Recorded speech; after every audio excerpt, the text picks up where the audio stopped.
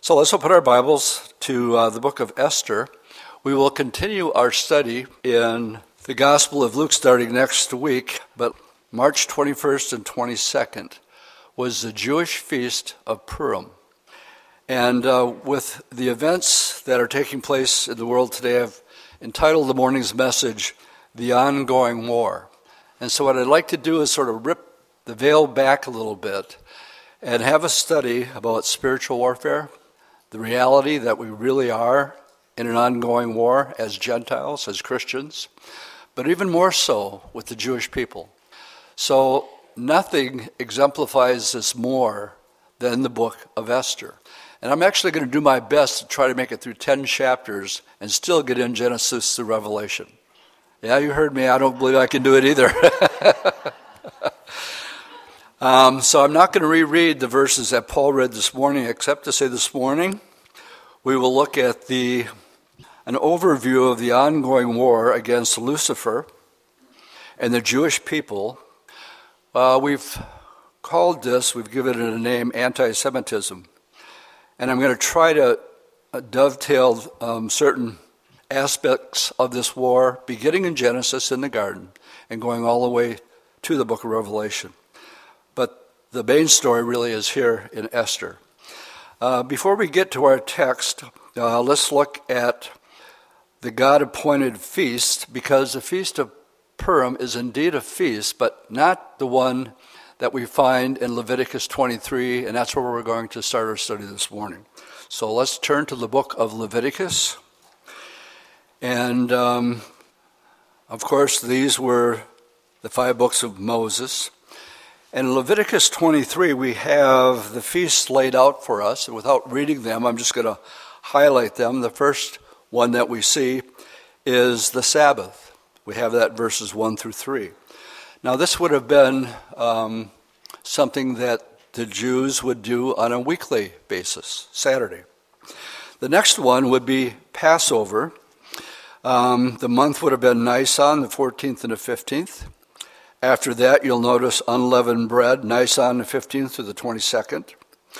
Then we have first fruits, Nisan 16 and 17. Then we have the word Pentecost, we get from the word 50. That's in the month of Sivan, from the 6th to the 7th. The Feast of Trumpets is in Tishri, the month Tishri, chapter 1. Atonements, better known as Yom Kippur, is Tishri on the 10th, and then Tabernacles, also called Sukkot, is in the month of Tishri on the 15th through the 22nd. So we have 7 annual feasts that would take place on a yearly basis and celebrated every year. For what reason? So that the people would never forget how the Lord provided for them, and this would help them to remember on an annual basis. The Sabbath is the only one that's different, and that was on a weekly basis. Now, when do these feasts occur?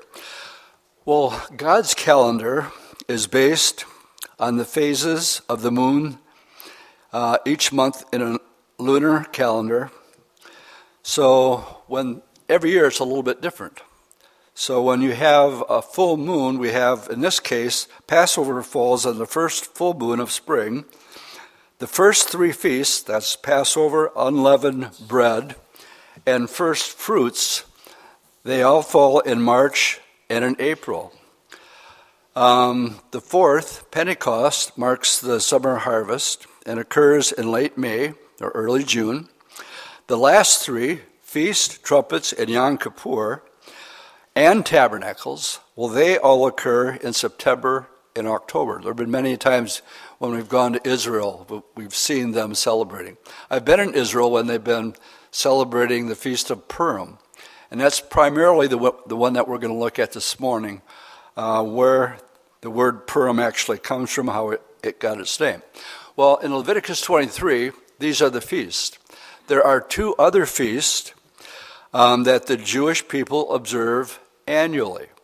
And we just had one last week on the 21st and the 22nd. They came about as a result of great victories over Israel's enemies. Hanukkah is not in Leviticus 23. Hanukkah, also called the Festival of Lights in the New Testament, is a result of what we call the Maccabean War, Judas Maccabeus. This was about 167 through 160 BC.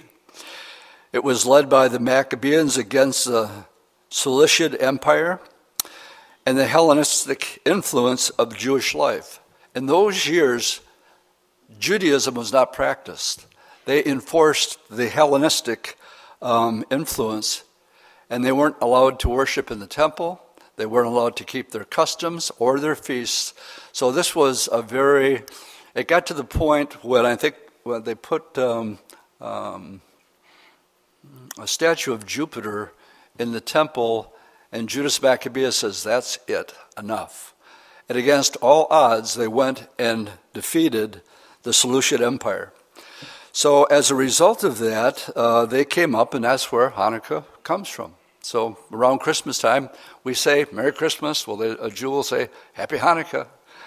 And that's where it came from. Now, the other one is the Feast of Purim.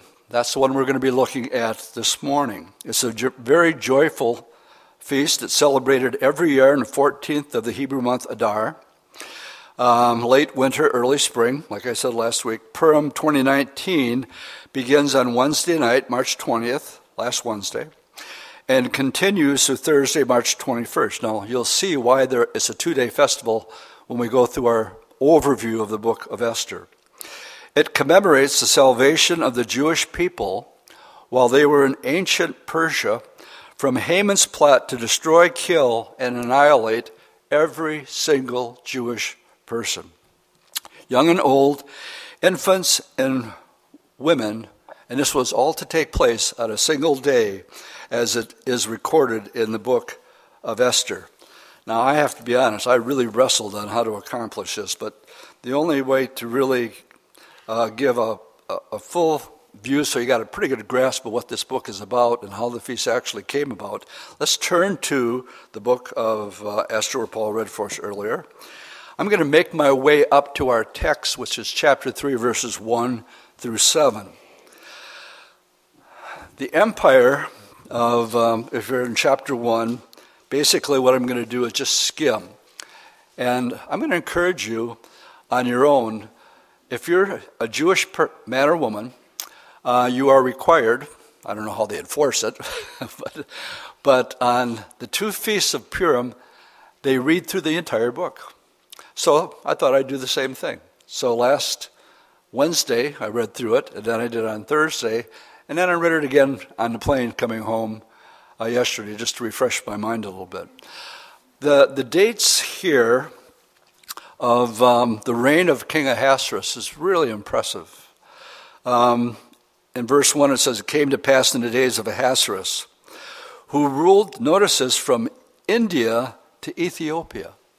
That is one large province. Matter of fact, it says it was 127 provinces that King Ahasuerus, he's also known in the Bible as Xerxes, Xerxes. And he had 127 provinces that he ruled over. It took him in verse 4 180 days in all just to show the magnitude of his wealth and his riches. And so he's bringing in all the province head leaders from these 127 provinces, and basically he's showing off. His wealth was an authority. He was the ruler of the known world. His word was final. His signet ring stamped in any seal. That was the end of any discussion, end of matter. The king has spoken. In verse 9, we're introduced to his queen, whose name is Vashti. While he's having his party that went on for quite a while, well, the queen was having her own. And it says that on the 7th day, when the heart of the king was merry with wine, he commanded, these would have been the eunuchs that would have been in charge of the women, and what Queen Vashti was doing, well, he wanted to bring her in and just show her how beautiful this woman is. And so he called for her and told her to come. And basically she refused. And she refused to show up. And in chapter 1, it just tells us that the king became exceedingly angry. And he called for 7 of his leaders. And he says, we got a problem here. What are we going to do? If word gets out that your wife, the queen, is not obedient to her husband, how do you think that's going to affect us? We're in trouble. And here's our advice. This is what you need to do. You need to send out letters to all 127 provinces. And you need to remove Vashti as queen because she disobeyed her husband. If word gets out, what do you think our family life is going to be like? And so the decree was written. It was sealed with the king's ring. And it went out to all the provinces that Vashti was relieved from being queen over this province. And that brings us to chapter 2, where I think he's getting a little melancholy. He's thinking about Vashti and what she had done and the decree against her. And his followers would see he was down, and they just said, look, why don't we just go throughout all your provinces, get the most beautiful virgins that are there, and let's have a beauty contest. And the one who wins, why don't you marry her and make her queen? And it says in verse 4, let the young woman who pleased the king, instead of Queen Vashti, this thing pleased the king, and he did so. Beauty contest is on. And so we're introduced in chapter 2 now to one of the main characters. His name is Mordecai, and he had a cousin whose name was Esther. And Esther's parents died. We have here a genealogy from the Babylonian captivity.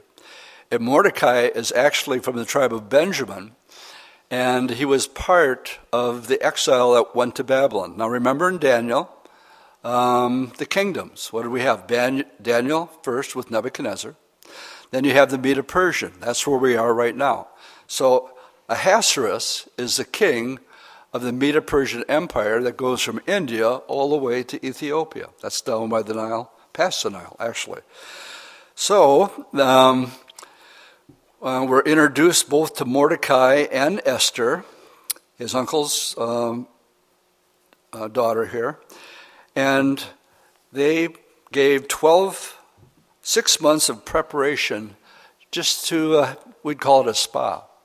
And their only job was to make these beautiful women even more beautiful. And after 12 months, they would have a beauty contest. And the one that pleased the king the most, she would take Queen Vashti's place. And so, in verse 17, the king of chapter 2, the king loved Esther more than all the other women, and she obtained grace and favor in his sight more than all the virgins. So he set the royal crown upon her head and made her queen instead of Vashti. And then they had another great big celebration. And this time, Esther is honored. Now we're introduced to Mordecai in those days. He was Jewish, and so was Esther. Only because they were subservient to the Medo-Persian people, he didn't want the word to get out that he was Jewish. So he tells Esther, now, you've become queen, but don't let them know that you're Jewish at this point. In chapter 3, we're introduced to the other main character of the book of Esther. His name is Haman. And he has been raised up. He's prime minister, second only to King Ahasuerus. And wherever this guy went, people would bow down to him. They actually feared him because of the great authority that he had over all the other provinces that were there, except when he ran across Mordecai, and he would run across him on a daily basis. If you look at verse 5, when Haman saw that Mordecai did not bow or pay him homage, Haman was filled with wrath. So here's this guy with all this money, all this authority. He has everything going for him, except this one Mordecai, this Jew. He won't bow down. And it really, well, let's just read verse 6. He disdained to lay hands on Mordecai, for they told him of the people of Mordecai. That would be the Jews. Instead, Haman sought to destroy all the Jews who were throughout the whole kingdom of Ahasuerus, the people of Mordecai. Now we're talking all the Jews from India to Ethiopia. And the decree that's really what he wanted. He wasn't satisfied with just getting rid of Mordecai. He wanted them all gone. Why? Well, this gets back to the commandments. And this is, remember Daniel 3, Shadrach, Meshach, and Abednego? When the music starts, everybody bows down to the golden image. Well, everybody bowed down except Shadrach, Meshach, and Abednego. And as a result, they were casted to the fire, and supernaturally, they were saved. Jewish people will only bow to the Lord, their God. Good place for an amen. So this is why Mordecai won't do it, but it's driving Haman crazy. Because everybody else he's not paying him homage. So the guy's full of himself, full of pride. And so here's the plot. And this is where we get the word Purim from in verse 7. In the first month, which is the month of Nisan, in the 12th year of King Ahasuerus, they cast Pur, which is a lot. In other words, they sort of rolled the dice. And the idea is, whatever it falls on, that will be the day and the month that they will kill in all 127 provinces every Jew. But we get the word Purim from this casting of the lot to determine the day that the Jews would be killed. Then Haman said to King Ahasuerus, there's a certain people scattered and dispersed among the people in the provinces of your kingdom. Their laws are different from all the other people. They do not keep the king's laws. Therefore, it is not fitting for the king to let them remain. If it please the king, let a decree be written that they be destroyed, and I'll pay 10,000 talents of silver into the hands of those who do the work to bring it into the king's treasury. So the king gave him the ring. In the rest of this chapter from 10 to 15, I'm not going to read it. And he wrote out that on this day, in your province, you will go and you will kill every Jewish person, man, woman, child. And let nothing interfere with that. We're told here that the king gave his ring to Haman. He wrote the decree, and he sent it out to all these people. Now, in chapter 4, basically what is being exposed here is the devastation. I know I can't put it in words. A whole ethnic group of people are going to be destroyed, and there's nothing that can change it. The authority of Ahasuerus or Xerxes was final, sealed with his ring, and Mordecai finally hears the decree, and that a sum of money was given to destroy the Jews. That's verse 7 of chapter 4. And he is in the courtyard, sackcloth and mourning. And Esther wants to know, what's the problem with my cousin Mordecai? And so he sends a copy of the letter so that she can read it for herself. So let's pick it up. Verse 11, and the king's servants and the people of the king's province know that any man or woman who goes into the inner court. So Mordecai is telling Esther, look, you're the queen, but you're also Jewish. And so we need you to intercede on behalf of the people. And she's responding that if any man or woman goes into the inner court to the king who has not been called, he has but one law, and that is to be put to death, except the one to whom the king holds out the scepter. You just didn't walk in on the king. And if you did, and he didn't go like this with a scepter, you were dead. It was simply that simple. And that he may live. Yet I myself have not been called, this is Esther speaking, to go to the king for 30 days. So she's balking a little bit at this. So they told Mordecai Esther's words, and Mordecai told them to answer Esther, do not think in your heart that you will escape in the king's palace any more than any other Jew. For if you remain completely silent at this time, relief and deliverance will arise for the Jews from another place, but you and your father's house will perish.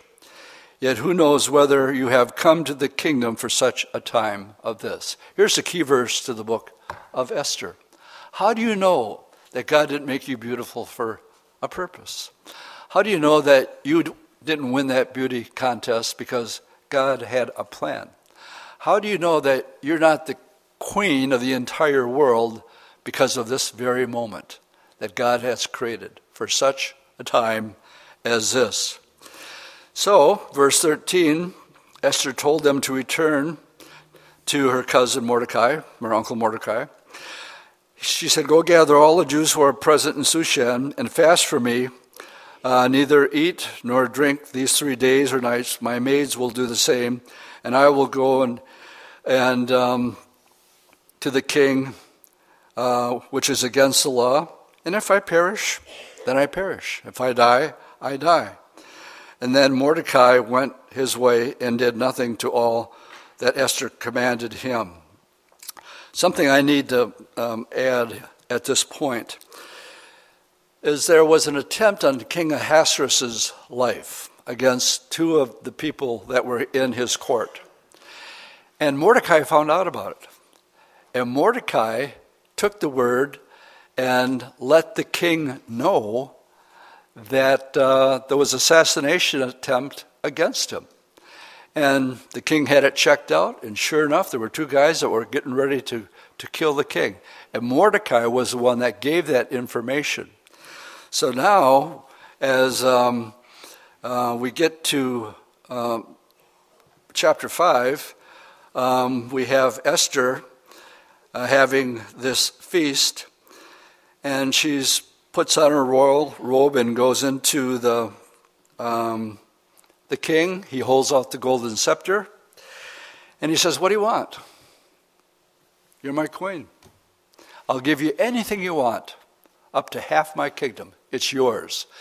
She says, well, I'll tell you, but before I tell you, can you and Haman come on over to my house for a party tonight, and then we'll talk about it. And so he goes to get Haman. The king has invited you, Haman, to come over. The queen has a request. And we find, and beginning with verse 9, that Haman is really excited about this request. And he goes home and he's joyful and he's glad. And he's invited to dine with the king and only the king, so it was really an honor. So verse 9, Haman went out that day joyful and with a glad heart. But when Haman saw Mordecai in the king's gate, well, his joy just went away. That he did not stand trembling before him, and he was filled with indignation against Mordecai. Nevertheless, Haman restrained himself. He was having a good day, and he wasn't going to have Mordecai wreck it. So he goes home and says, boy, the king wants to honor me. And he said, I'm so excited and I'm so full of joy, except there's this Jew. His name is Mordecai. And he would not bow to me today, and it's just taking my happiness away. In verse 14, his wife says, listen, aren't you the second most powerful man in the world? Build some gallows, hang the guy, get it over with. And so he did. And verse 14 declares that. And then he went merrily with the king to the banquet, and the thing pleased Haman so that the gallows were made. Okay, in chapter 6, the king couldn't sleep. So he got one of my Bible studies and he put it on. I'm just seeing if you're awake or not. I'm getting awake, but I'm making sure you're awake. I've been accused of such. He couldn't sleep. So he calls for the chronicles of the history of his kingdom. And he comes upon this part where it says these two guys tried to take him out, but he was warned by Mordecai that this was going to happen. And he says, whatever happened to that guy Mordecai? Where did he go? And what did I do to repay him for saving my life? And they said, nothing. Nothing? He says, well, I'm going to take care of that right now. And he's looking for somebody to deliver a message to honor Mordecai. But the only guy hanging around is Haman out in the outer court. He says, Haman, come on in here. Got a question for you. What should be done to the man that the king wants to honor? So what is Haman thinking? It tells us here that, well, who does the king want to honor more than moi? And he says, well, this is what should be done. Well, you should get one of your royal robes, the ones that you wear yourself. Your best horse, your horse. And then you call for one of your noble princes, and you lead him through the capital of Shushan. And you say, this is what will be done to the man who the king wants to honor. And Haman is saying, all right. But then the word comes out, he says, I want this to be done to Mordecai. Now remember, he's going in to request these gallows be built so he could hang Mordecai on them. Instead, the Lord intervenes, and he has the tables turned so that the most degrading thing in Haman's life has just happened to him. The one he wanted to kill and take out, he has to be the one to go and say, this is what the king will do and honor the one who he is pleased with. So that brings us to chapter 7. And chapter 7 is where Queen Esther finally tells the king what she wants. She wants to intercede for her people. So the only people there are Haman, Mordecai, and Esther. And the king finally says, all right already, tell me, what is it that you want? She said, O king, if I found favor in your sight, verse 3, let my life be given to me at my petition and my people at my request. For we have been sold. Remember, 10,000 talents of silver Haman was going to put up for it? We've been sold. And we've been sold so that we could be killed. And the king was incensed and said, who would ever try to lay a hand on my wife, the queen? Who is he? And she points the finger and said, it's that wicked Haman.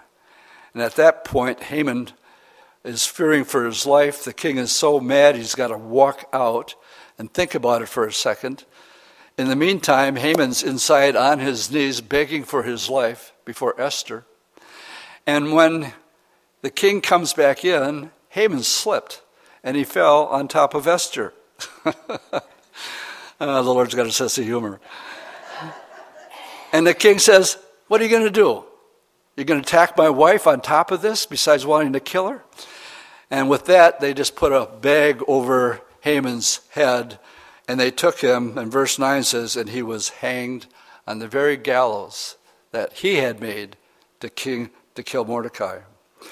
The rest of the chapter now is that Esther wants another decree written to undo the first one. What's your request? Well, first of all, because the king's life was saved by Mordecai, he raises up Mordecai to be the second most powerful man in the kingdom. Gives him the signet ring. And he says, you write whatever you want to in defense of your people. And then you get my fastest horses. Here's my seal. You write the letter. You put the stamp in. And so it goes to all 127 provinces. And it says, on the day that your enemies want to attack you, you attack them instead. Long story short, In Shushan alone, 500 were killed. In 127 provinces, it was either 75,000 or 175,000 enemies of the Jews were killed during this piece of time. Now, go to chapter 9. We'll pretty much sum up this chapter here with this ending. So the Feast of Purim would be, verse 17, this was on the 13th day of the month of Adar, and on the 14th day. So remember, she had 2 times where they had Mordecai and Haman come, and she didn't ask her petition the first time, but they still had a party. But they had it the next night, so 2 days in a row. That's why Purim is celebrated on the 21st and the 22nd. We read here, this was on the 13th day of the month, and on the 14th day of the month, they rested and made it a day of feasting and gladness. But the Jews who were at Shushan assembled together on the 13th day as well as the 14th day, and on the 15th day of the month they rested, and they made it a feast, festival of gladness. I'm going to encourage you to read, but hopefully we're able to condense in that period of time. To tell you the truth, I didn't think I could do what we just did. But I think you got a feel of the story of Esther and where the Feast of Purim goes from. But I told you this ongoing war, this is really demonic. And it begins in the book of Genesis chapter 3. So I'm going to have you turn back there at this time. Genesis chapter 3. The ongoing war began in Genesis 3, verse 15. This is the result of the curse that the Lord placed upon the serpent. Genesis 3:15 says that I will put enmity between you and the woman, between your seed and her seed. Now, I looked up the word enmity. It's synonymous with hostility, animosity, all indicate deep-seated dislike or ill will. Enmity is derived from the Anglo-French word meaning enemy. It suggests true hatred, a hatred that would exist between Lucifer and the Jewish people. And it began here with the curse. Lucifer, the snake, hates the Jewish people. The best example of this hatred is the book that we just briefly skimmed, the book of Esther, dated 486 to 465 BC. This hatred we call today anti-Semitism has continued on throughout history. In modern times, I can only pick out a couple, but in modern times, we have seen it, and the coincidence of some of them happening on Purim is uncanny. Now, this is something I usually never do in the middle of a Bible study. But I'm going to show a 2-minute and 45-second clip on what Stalin was about to do to the Jewish people. So I'm going to play that at this time, and we'll come back to the study. Did you catch the picture of Putin, Erdogan, and the Iranian all in one picture? I'll get to that in just a little bit. In 1990, Saddam Hussein of Iraq defiantly invaded nearby Kuwait. That takes you back a little bit, doesn't it? As pressure ramped up from the international community, his army began firing Scud missiles into Israel. Rabbi Menachem Schneerson, there's a name I haven't heard from a while, they actually thought he was the Messiah at one time, repeatedly assured the people of Israel that there would be protected. After the U.S.-led forces attacked Iraq, they were quickly victorious and the hostilities ended on Purim. So those are two modern day events. Of course, we have the Holocaust with 6 billion Jews, the ongoing war of the serpent against the Jewish people, the seed of the woman against the seed of the serpent. It's been going on and on and on. Now turn to the book of Revelation chapter 12. Revelation 12. I can only read a few verses here. The first 6 verses are symbols of a fiery red dragon, that would be Lucifer, a child who would be taken to heaven, that would be Jesus, and the woman who brought forth the child, which would be the nation of Israel. Remember, Jesus is Jewish, from the line of the tribe of Judah. So Israel is the one that brought forth our Messiah. And now in verse 13, after the war in heaven between Michael and his angel and the devil and his angels, the devil's cast down to the ground. He's got one card to play, that which goes way back to the Genesis chapter 3. Verse 13, now when the dragon, that would be the snake, Lucifer, saw that he had been cast to the earth, he persecuted the woman who gave birth to the male child, Israel. But the woman was given 2 wings of a great eagle, that she might fly into the wilderness to her place where she is nourished for times, and half a times. This is the remnant that are supernaturally protected, I believe in Petra, for 3.5 years. But the enemy wants them taken out. But the serpent spewed water, that could be symbolic of an army or whatever, out of his mouth like a flood after the woman, that he might cause her to be carried away by the flood. But the earth helped the woman, and the earth opened its mouth and swallowed up the flood which the dragon had spewed out over the mouth. Oh, Dwight, you don't really believe that the earth opened and literally swallowed them up, do you?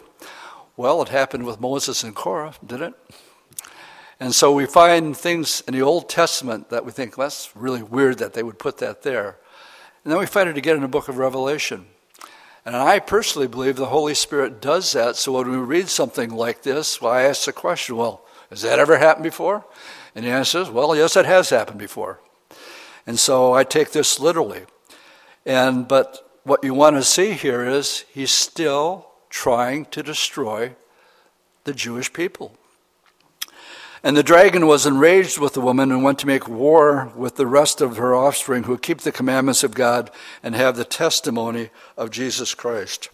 Today, anti-Semitism has increased 57% in the U.S. in 2017. 57% from 2006 to 2017, and it continues to grow to this day. And I don't have to tell you this. You hear it and you see it on the news yourself. I just happened to I had my notes, I was studying in Arizona, but I didn't know Mary was putting this in the, or maybe she sent it to me, I can't remember. But it was in last Wednesday's News Bites. It says, Iran inches closer to its goal, wipe Israel off the map. This was March 16th, 2019.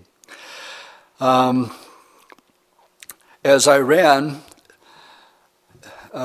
established believers that their supreme leader is Allah's representative on earth, whatever words or desires the supreme leader utters are considered Allah's wishes, which must be brought to life by Allah's true believers. And his wishes are that, just that.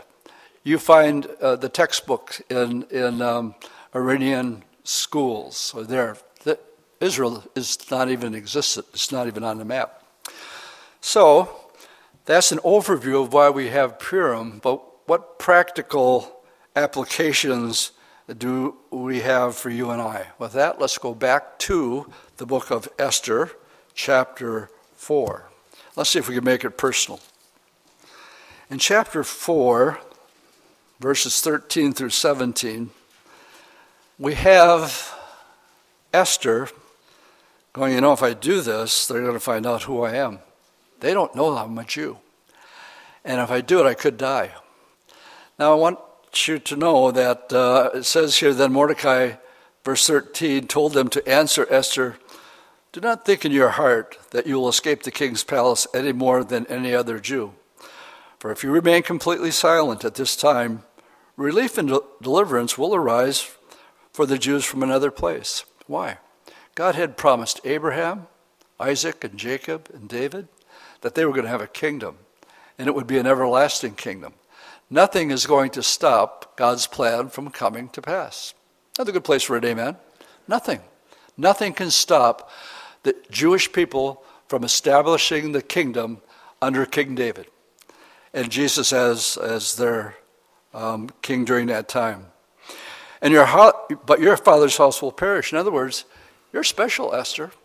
You've been put in a position where you need to speak up and let the king know exactly who you are. And basically what she said, if I would say it bluntly, I'm a Jew, saying it that way. But he didn't know that at the time. All right, let's make it personal for us. I believe there's people here watching live stream. They love the Lord. They have their own circle of friends. But if push would come to shove, a lot of them don't even know that you're a Christian. Why? Well, sometimes it's peer pressure. Sometimes they're going to treat me different if they think I'm a Christian. And what I see here is an attitude that we need to glean from the book of Esther. And that is, Jesus said, if you confess me before men, I will confess you before my Father. But if you deny me before men, I will also deny you. Here's Esther. Her life is on the line. There's people, there should be no Christians when the Lord says, you don't hide that little light that you have. You set it out of hell. Let everybody see it. And you say, I am a Christian. Amen? I got a haircut down in Arizona. This isn't in my notes. So I think, how do I witness to the girl who's cut my hair? I'm looking for an open door. And so she's telling me about her life and so and so and so forth. And she says, I'm a Christian. So I played dumb. I'm not used to people witnessing to me. And so I thought, okay, let's see where she's going to go with this. And after she's awkwardly trying to work her way into talking about the Lord, I said, okay, I'm a believer too, and have been for a long, long time. And we just had a great time of fellowship. But what's your point? She was on her job, and she was not afraid or ashamed to say, I'm a follower of Jesus Christ. I'm not a closet Christian, and I'm not going to hide my light. I'm going to let it shine. So what do we glean from the book of Esther? She was not ashamed to say, these are my people, and they could perish if I don't say something. Do you know that's true for you also? So she was standing in the gap, and God wants to use you, but if he doesn't use you, what does it say? He'll choose somebody else. He's going to do his job. He wants to use you. But if you don't, well, he'll just have to find somebody else. And you can miss out on the blessing. Well, the idea of the serpent here in Genesis, I'll close with a personal story that happened to me as I was preparing a study in Arizona. On a daily basis, I like to go hiking at Lost Dutchman State Park. I've been doing it for many years. Put on the screen the rattlesnake. Of all my years of going there, I've never seen a rattlesnake. I've heard one. And it's spring break, and not only that, but it's spring training in the Phoenix area. And usually I have this place to myself. But there were so many people because of spring break and baseball training that there were a lot of people hiking what I call my trail. And all of a sudden there's a small group of people looking. This is right on the trail. That's a rattlesnake, what you're looking at there.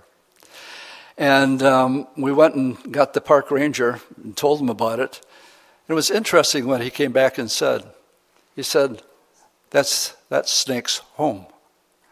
And what the Lord put in my mind at that moment when I talked about a serpent is that the serpent is the god of this world. This is his home. And he is extremely dangerous. So me and a couple other guys decided, well, we got to warn people that there's a rattlesnake on the trail. Ranger isn't going to do anything about it. So this was at the very beginning of my hike. So we tried to scare him away. Instead, he coiled up, and he went under a tree still that close to the trail, so that anybody walking by had to know that that snake was there. So we parted ways, and this is at the beginning. Every person that I ran into, I said, look, I've got to tell you something. About 100 feet before you get to the exit here, on this side of the road, there's a rattlesnake. There were two responses that people had. Oh, really? I want to see a rattlesnake. And the other one was, ah! Those were the two responses. And I got weary of warning people. I had told so many people that there was a rattlesnake because there were so many people on spring break that I said, Lord, I'm getting tired of warning people. And then the Lord gave me a Bible study. You can probably imagine what he said. Okay, don't warn any more people. I know you're getting tired. I know you've been doing this for a long time. But what happens if somebody gets bit that you didn't warn? And it hit me right between the eyes. I was so convicted I couldn't even tell you. In the long run that we're in, this is not a 100-yard dash. This is a marathon. And you have to run it as such. And you can't grow weary in doing well. Good place for an amen. You can't grow weary in warning people. You can't not stand with the Jewish people. Why? Genesis 12, verse 3 says this, I'm going to bless those who bless Israel, but I'm going to curse those who curse Israel. Did he not curse Haman? Did he not bless Mordecai? And that's going to be the same for you and I. The world, you don't have to have me tell you, is getting darker and darker. The hatred against the Jewish people is in the news every single day. And we see plans being made. Ezekiel 38 could happen at any time. The question is, are you warning people?